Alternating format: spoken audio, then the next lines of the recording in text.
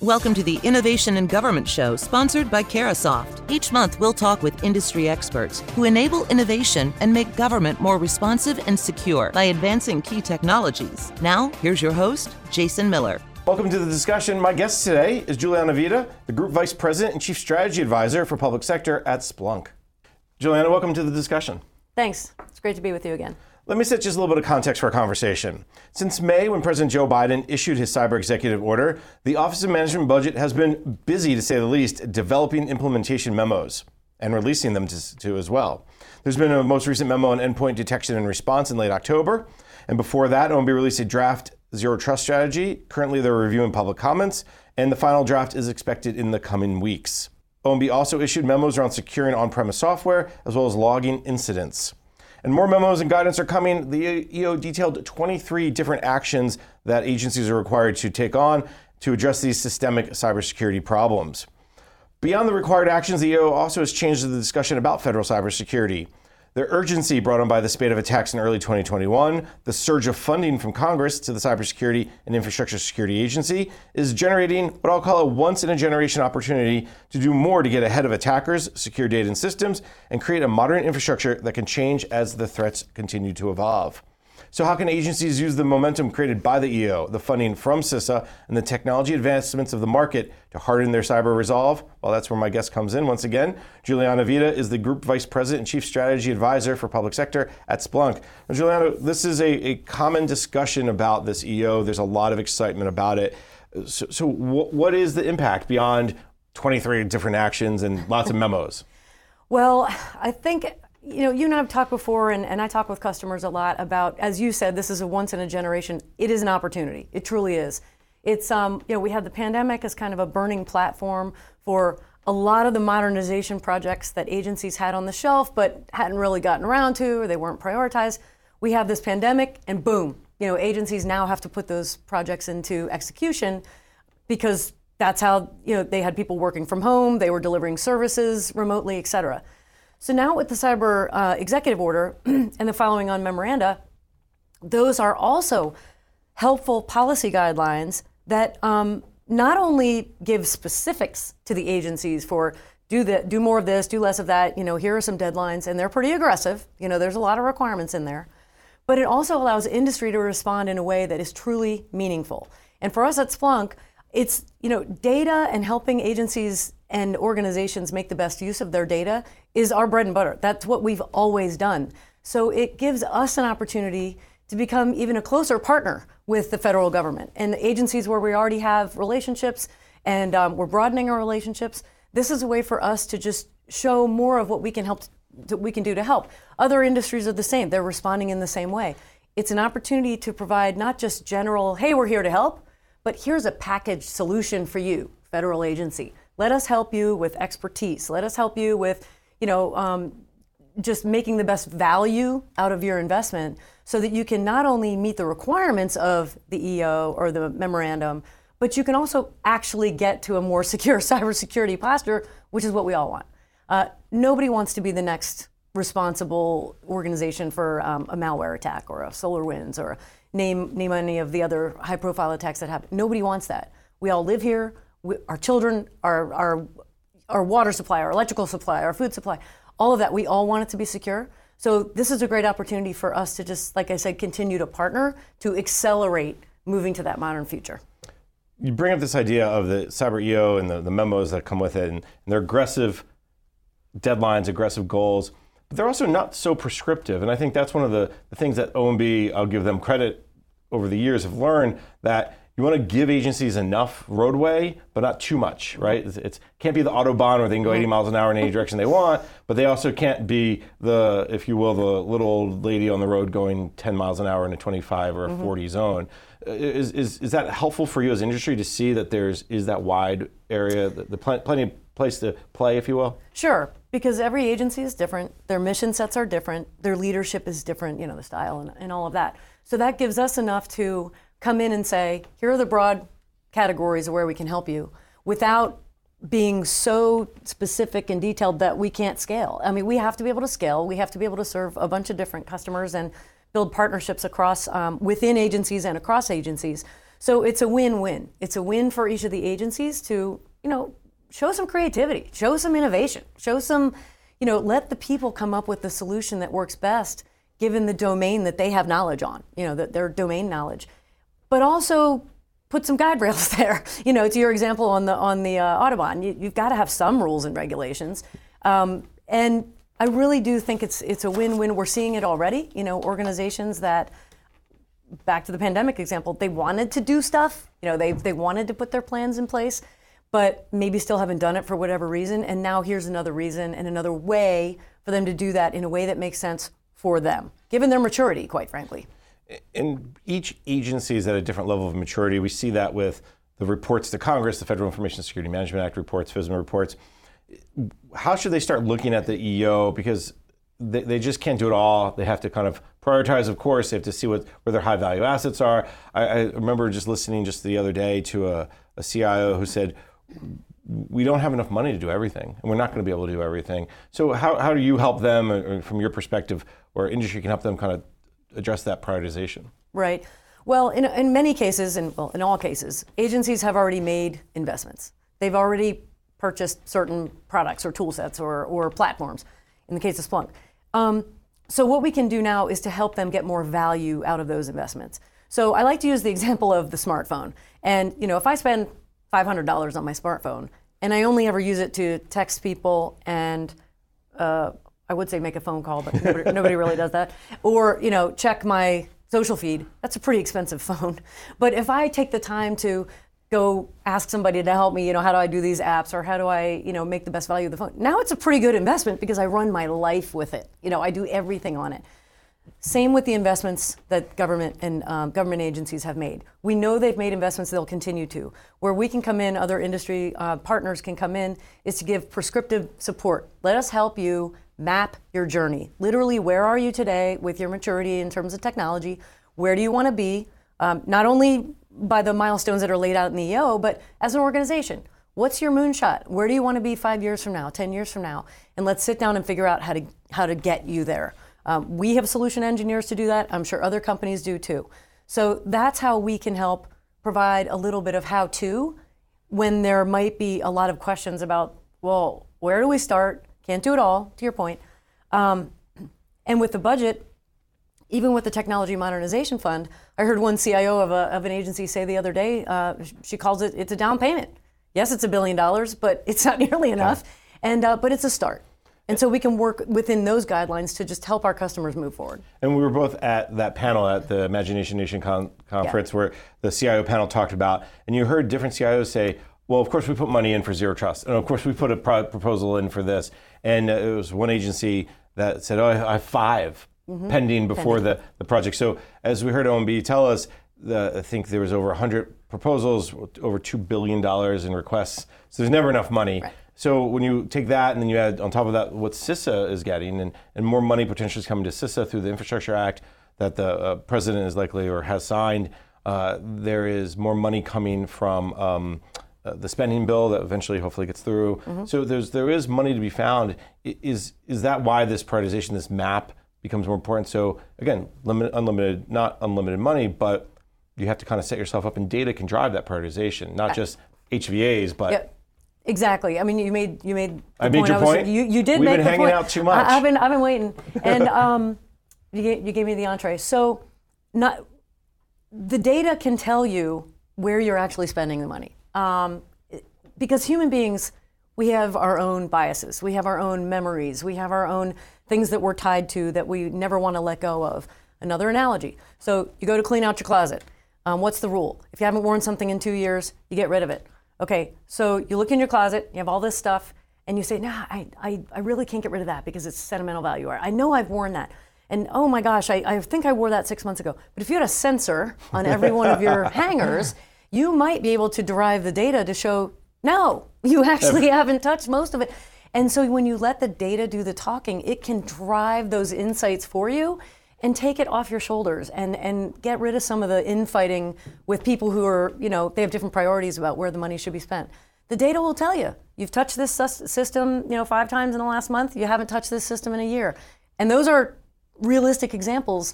And boy, the efficiency, that you can gather from just, and the problems you can avoid with your coworkers, and fighting about funding. I think we have an idea here for that hangar thing. We'll talk later. I know some people, I know a VC or two who may be interested. You heard it here first. I heard it here first, exactly.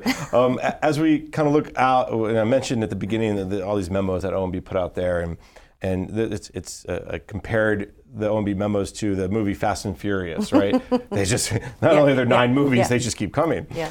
What are some of the things you're hearing from your customers? What's some of the conversations you're having, whether it's memo related or just more broadly related to cyber? Yeah. Well, we've been focusing on one particular memo, and that's related to Section 8 of the EO, and the memo is M21 TAC 31. And you memorized that. I memorized that. And it has to do with the logging requirement, the log management, log retention, and all of that. Why? Because Splunk started as a log management company, and so we have a lot of expertise in that area. And we've built a reputation over years for being trusted and being a robust platform to be able to do that. So we're a perfect partner to come in and say, let us help you with this part. Because Splunk, every other company out there that wants to help, can't do it all. They could, but the depth of experience wouldn't be there. So we've been focusing on this M2131. And what we're finding is that agencies often, back to your point about they don't know where to start. Well, when you start with the logs, that's like the ground truth of, we talk in general terms about listen to your data, or go back and look at the logs and figure out where the cybersecurity event happened.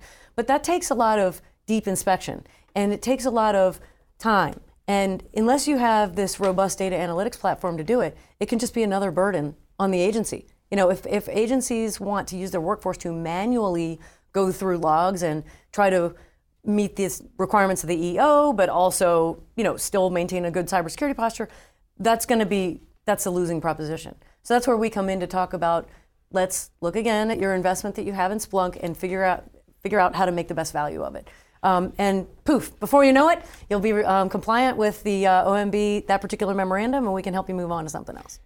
This idea of logging incidents, and I just want to touch upon that just in case if folks aren't maybe as clear what that is understanding everything that kind of hits your network and understanding it in a way that you can determine that's normal or that's abnormal, and if it's abnormal, how abnormal is it? Is it just, someone made a mistake, or that's the Chinese trying to get through our network? I'm simplifying it, I know. Exactly. You can think of it as the data footprint. It's the look back of what has happened, and it's the memory of all the things, like you said, have touched the network.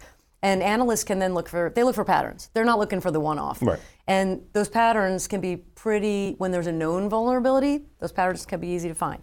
When it's not a known or it's a 0 day, it might take a while. But with orchestration and automation and more robust analytics behind the log management and the log review, then that's when analysts can be more efficient. They can focus on the real problems and not just be caught in the noise, because there's so much going on in cyberspace that a lot of them, they just get fatigued and they burn out. So. And I think that's what OMB is really trying to do, is get the agencies through that noise so they understand what is, if you will, what's the real issue they're trying to address. Yeah, exactly.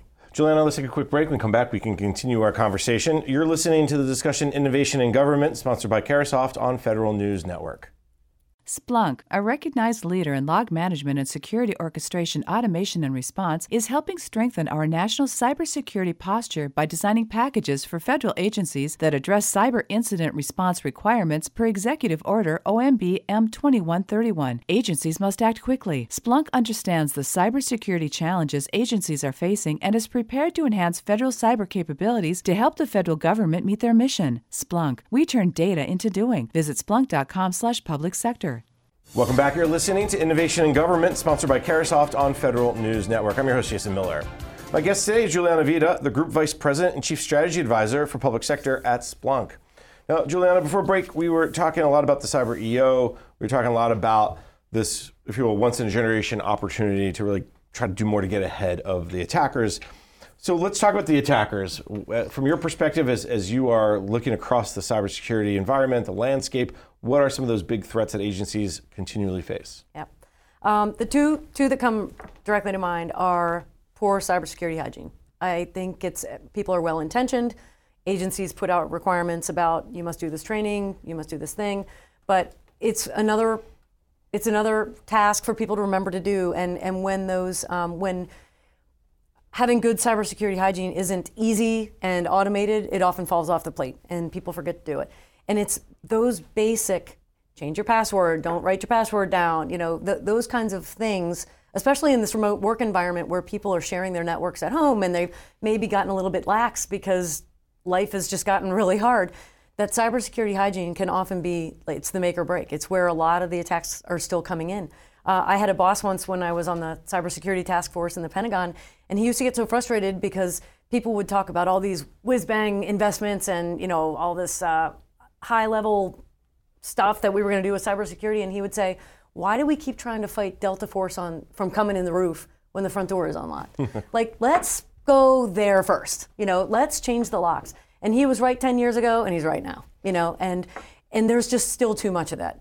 Go ahead. Let's just jump in there in a sec. First of all, the whole writing down passwords thing, I have to admit, we all do it, right? And I think that we haven't solved that issue, but I think that's really the challenge of getting toward that identity and access management. We've just so many people are talking about that these days. But is cyber hygiene a matter of, is it a people issue or is it more of a technology issue? There's always both, but where do you kind of lean? Well, it's all three. It's the people, process, and technology. I mean, not to just oversimplify it, but you could have the greatest the cybersecurity suite in the world, but if your workforce isn't trained how to use it, or it's not easy, or it's not accessible, they're just going to work around it.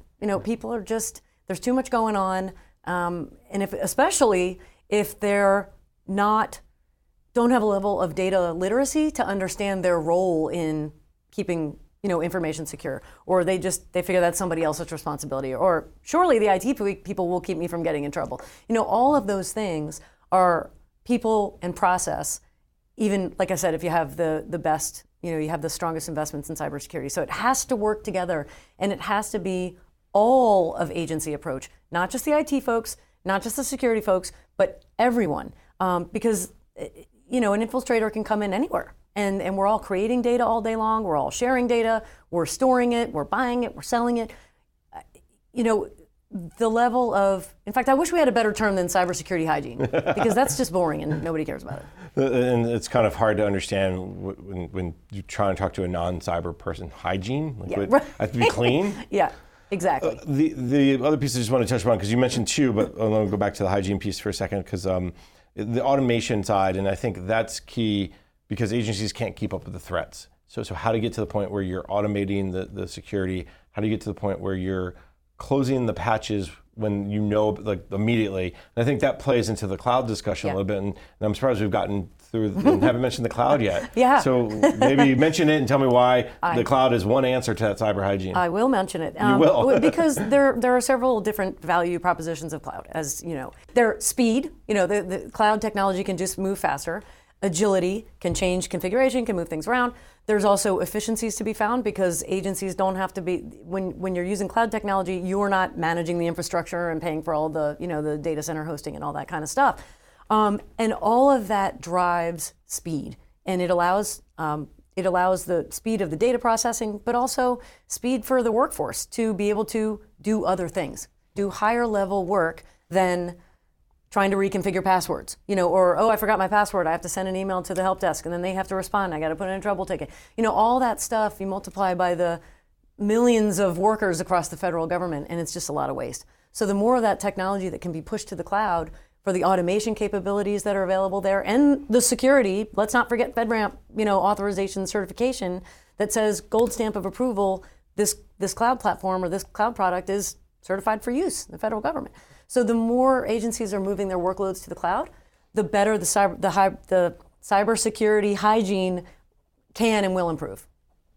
And the other piece of this that is easy to understand, but maybe something that's worth repeating, is you as Splunk, or if you pick your partner that you all work with that hosts the cloud, they are incentivized to keep good hygiene. Yeah. If they are not, if they have a bunch of 0 days or a bunch of patches that are 30 days, 60 days old, that's going to hurt their market. And so there's, and it's not just the government market, but the commercial market, which is obviously much bigger now than the government market. That's the other piece that maybe agencies need to also keep in mind as they're debating, can this go to the cloud?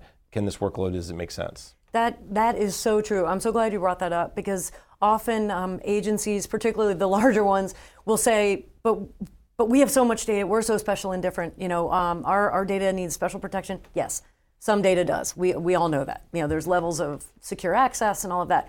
But the majority of data that's processed across federal agencies is, it's shareable. It's usable by citizens and agencies and across agencies. And we like to remind them, to your point, that what about banks? Don't you think that they care about where their data is going? And well, when they trust cloud technology, you should look at that as maybe a signal that you can trust the cloud. You can trust, you have to do your due diligence and make sure that the FedRAMP certification is there and all of that. But when it is, I would say stop wasting so much time arguing about why you can't trust it or why you shouldn't trust it. And you can't. Healthcare, insurance companies, banks, as I mentioned, companies that rely on revenue and keeping their brand reputation. Even the intelligence community, they bought into cloud earlier than the rest of the federal civilian agencies. And if they can trust cloud capability, then maybe other agencies should be thinking more about that too. And you've seen a pretty big increase, and I think part of that is in response not just to the pandemic, which saw the big increase over the last year and a half, but really also the cyber threat. They're seeing that they can get better security through cloud instances. You mentioned there's two. Poor hygiene was one. And your second one? My second one was... I know, I'm putting you on the spot. Legacy technology debt. So agencies have a hard time when they have to figure out where to put their money. They have a limited budget, even if they are, they're fortunate enough to get an award from the TMF or some other funding source, but they have to make puts and takes. They have to make trades. And often those trades are, do I keep these systems running because I cannot afford to be offline? I've got operational data going through this system, can't, stop delivering healthcare, can't stop delivering whatever citizen service. So they have to keep some funding and resources going to those systems. Well, that's money that isn't going towards cloud modernization or a robust data platform or orchestration and automation capabilities. And so we understand, of course, there are trades, but that holding on to the legacy technology is just, it's draining the resources that are needed to move into a modern cybersecurity future. Because back to whether it's cloud technology or not, there have to be some modern, maybe there's some zero trust built into there, but there have to be some modern cybersecurity tools and platforms, or agencies are never going to get to the cybersecurity posture that we know that they want and that they say they want. I'll be interested to see if OMB reports this number, what the O&M, operation and maintenance versus DME, development, modernization, and enhancement, what that number shifts. It was shifted to the right too much, meaning higher on the O&M. And recently you started to see a shift back. I'm wondering if the pandemic has pushed that shift. Are we going to break the 70% to O&M? Is it 69%, 68% government-wide, or what? I don't know if you get a sense of that, but that's the whole, goes back to your legacy investments. Right. Well, what I have heard, I'm not an expert on the colors of money and what OMB may do or may not do. However, what I have heard recently is that there are starting to be there already are exceptions if you're making an investment in cybersecurity, maybe the color of money doesn't matter, or the pot of money that's coming from, which I think is a brilliant and innovative idea. It is not the way the government has operated in the past, because those cybersecurity threats are unplanned, unbudgeted. No one knows when they're going to happen, but when they do, there can't be this, moving and shifting of money from pots to delay the action that agencies need to take to protect our data, to protect their data. And we saw that urgency several times over the last 15 years. I mean, you saw it with the VA data loss, and you saw it with OPM, and then you're seeing it again through the SolarWinds and the Colonial Pipeline and ransomware attacks. So you see this kind of input. The question is, will Congress change how they deliver the money to say, this is your cyber budget, go make good decisions and tell us what decisions you made, versus here's $1 that has to be put towards endpoint detection response, and here's $2 that has to be put toward log management, and here's $3 that then Well, and we don't know who can say. However, I will say nobody knows. But there have been a lot of signals over the last year and a half through the pandemic of things Congress is willing to do now that they haven't been willing to do in the past, and other senior leaders as well. It's it's not just IT people and CIOs talking about we have to do this. The secretaries of the agencies are now involved in the cyber executive order, that they are taking part. Their voices are being heard. How often when you meet with your public sector companies, and I'll even go below federal, but if you meet with state and local too, how often are you talking to non-IT people these days? About cyber, but maybe... Not as often as I'd like, yeah. but more often than 2 years ago. Yeah. How about that? Honestly. It's a good answer? It's good answer. Thank you. Good answer. Leave it at that. Good answer. No, it's good to see the cross-functional interest in IT, technology, cybersecurity. It will take a while, but you kind of can't avoid it when the secretaries are getting involved, or the governor. We had one state government that we work with in the Midwest. Their governor is now involved in figuring out, how to better apportion the budget, and being involved in the conversations about which investments to make, and that's huge. Yep. Because state governments can be just as large and bureaucratic as federal level. And that's when you talk about the threats agencies are seeing, that's also the challenge they see is getting that other involvement, getting that leadership to buy in. You saw that when leadership buys in, agencies are much more successful. Mm-hmm. You saw it at VA with not cyber, unfortunately, but in some other areas. Is that really the biggest remaining challenge? Money aside, technology aside, it's really that culture of leadership. Absolutely. Without leadership and support from the top across the entire agency, I like to use the DoD because I was in the DoD for 24 years and that's what I know the best. But if you have a strong, CIO or the 3-star or 4-star whose their responsibility is the network and network protection and all of that, but they don't have the support of the ones who manage the budget for aircraft and submarines and tanks and ground troops, they will get nowhere. So what has been good to see is that at the joint staff level and across the military services and DoD, those admirals and generals are starting to care. They are caring about connected systems, or connected warriors and JADC2 and all of these things. That has to happen. And every agency has those. There's mission owners, and then there's the rest of the agency. And when those mission owners are getting involved and they're finding out what value there is in leveraging data, leveraging technology, that's when there'll be real change. That's a great point to end it on. Thanks. Because we're out of time. Okay. Let me thank my guest. Juliana Vita is the Group Vice President and Chief Strategy Advisor for Public Sector at Splunk. Juliana, always a pleasure to have you on the show. Likewise, Jason. I'm Jason Miller, and you've been listening to the discussion Innovation in Government, sponsored by Carahsoft on Federal News Network. For more on this discussion, visit federalnewsnetwork.com and search innovation. Thank you for listening to the Innovation in Government Show, sponsored by Carahsoft on Federal News Network. The entire discussion can be found on demand at federalnewsnetwork.com, keyword innovation.